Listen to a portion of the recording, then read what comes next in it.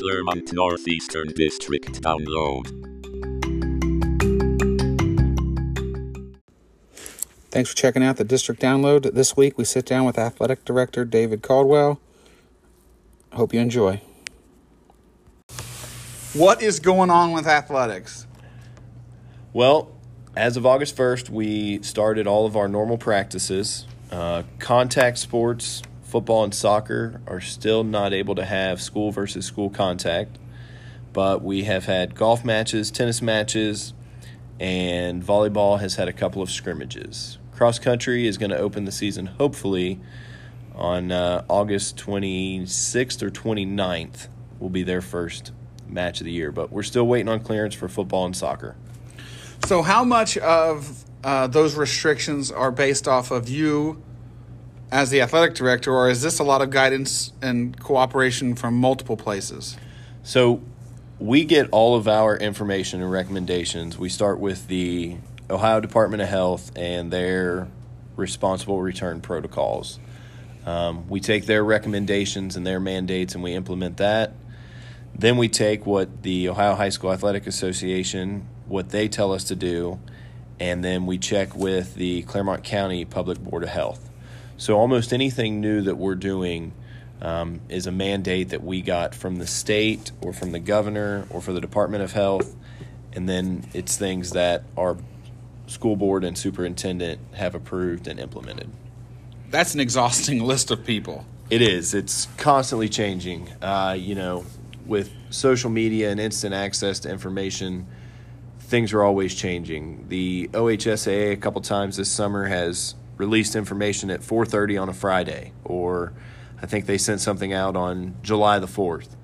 And it just makes it really hard on the athletic directors and the coaches to be constantly adjusting on the fly. But it's what we have to do because we want our kids to be able to have a season.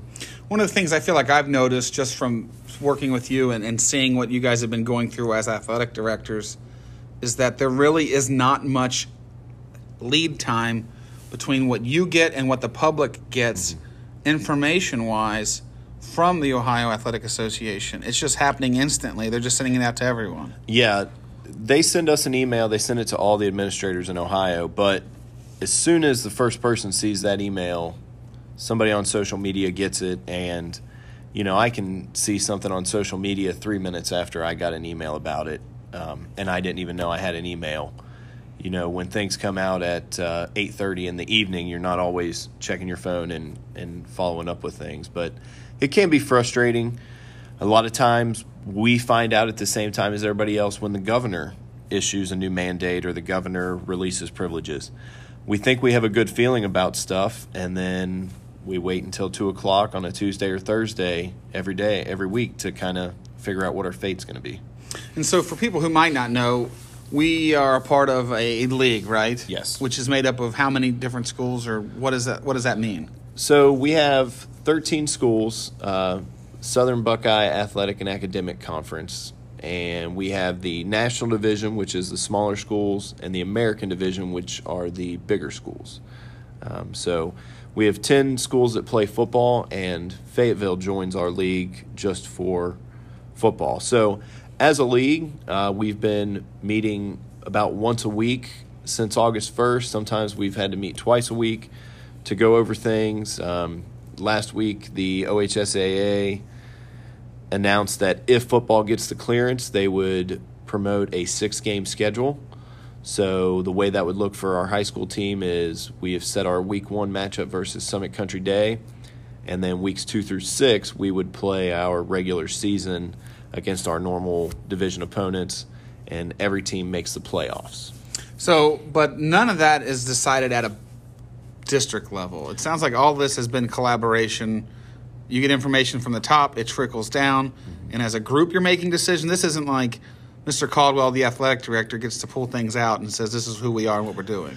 No, we have very little leeway. At this point, anything that gives us an opportunity to play, we're going to do. Our coaches have been very diligent about making sure they're wearing a mask, encouraging athletes to wear a mask anytime that they cannot socially distance.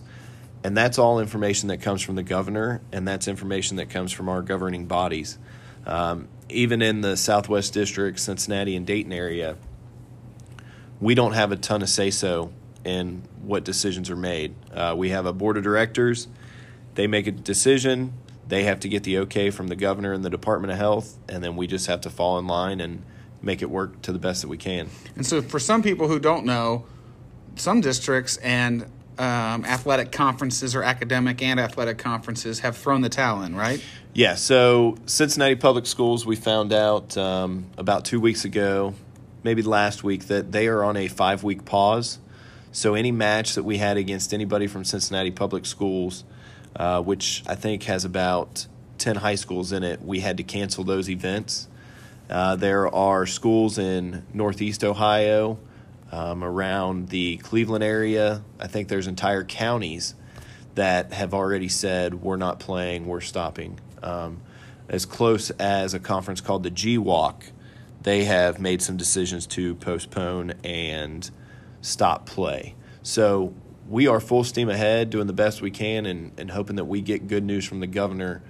Again, we just want to give our kids a chance to play. So how are you trying to communicate information? I know this is a podcast and only a certain group of people might be listening to podcasts, but what's the best avenue if they want to keep up with the information that's going on with the changes that might happen from day to day with athletics at Clemson Northeastern?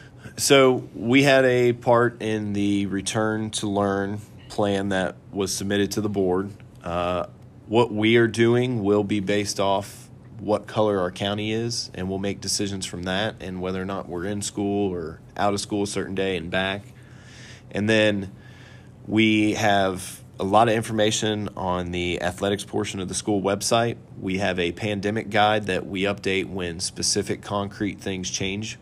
But anything from the CDC, the Public Department of Health, OHSAA, we have links to items on the webpage, and you can find that information and people can read it firsthand and see what is being handed down to us from our governing bodies. Okay, awesome. So one of the things I just think is really interesting is that instant access to the information. When you get it, you're processing it, working through with our school's league, and then when you have an answer that's finite to what's pertinent to us, you're putting that on the website as soon as you can then, or getting that information up or out to people. Yeah, and we do a good job of sharing it with our coaches. I try not to overload them. We don't want to be sending them 10 emails a week, but sometimes the information changes so fast that we have to send them 4 or 5 emails a week saying, hey, this is what it is. We've kind of been in a standstill. Somebody referred to it the other day that we are getting towards the finish line of the starting line, and we're running out of time as far as getting guidance for fans at volleyball matches, and if we have football and soccer, what the capacity is going to be and who's going to be allowed in. These are just questions that until the state gives us guidance, we cannot build our specific plan because we don't know what they're going to allow us to do and what they're not going to allow us to do. So it's not you're not telling people, you have no idea yet, truthfully. Yes, we have things in mind. We have some things in writing, but there's nothing to be published yet because we don't know for sure from the state that we're going to be allowed to start certain things. And once we do have that, and once we know for sure, specifically from the Claremont County Board of Health, what they are encouraging us to do and what they're going to allow us to do, then we can go from there, and then we can let people know, all right, this is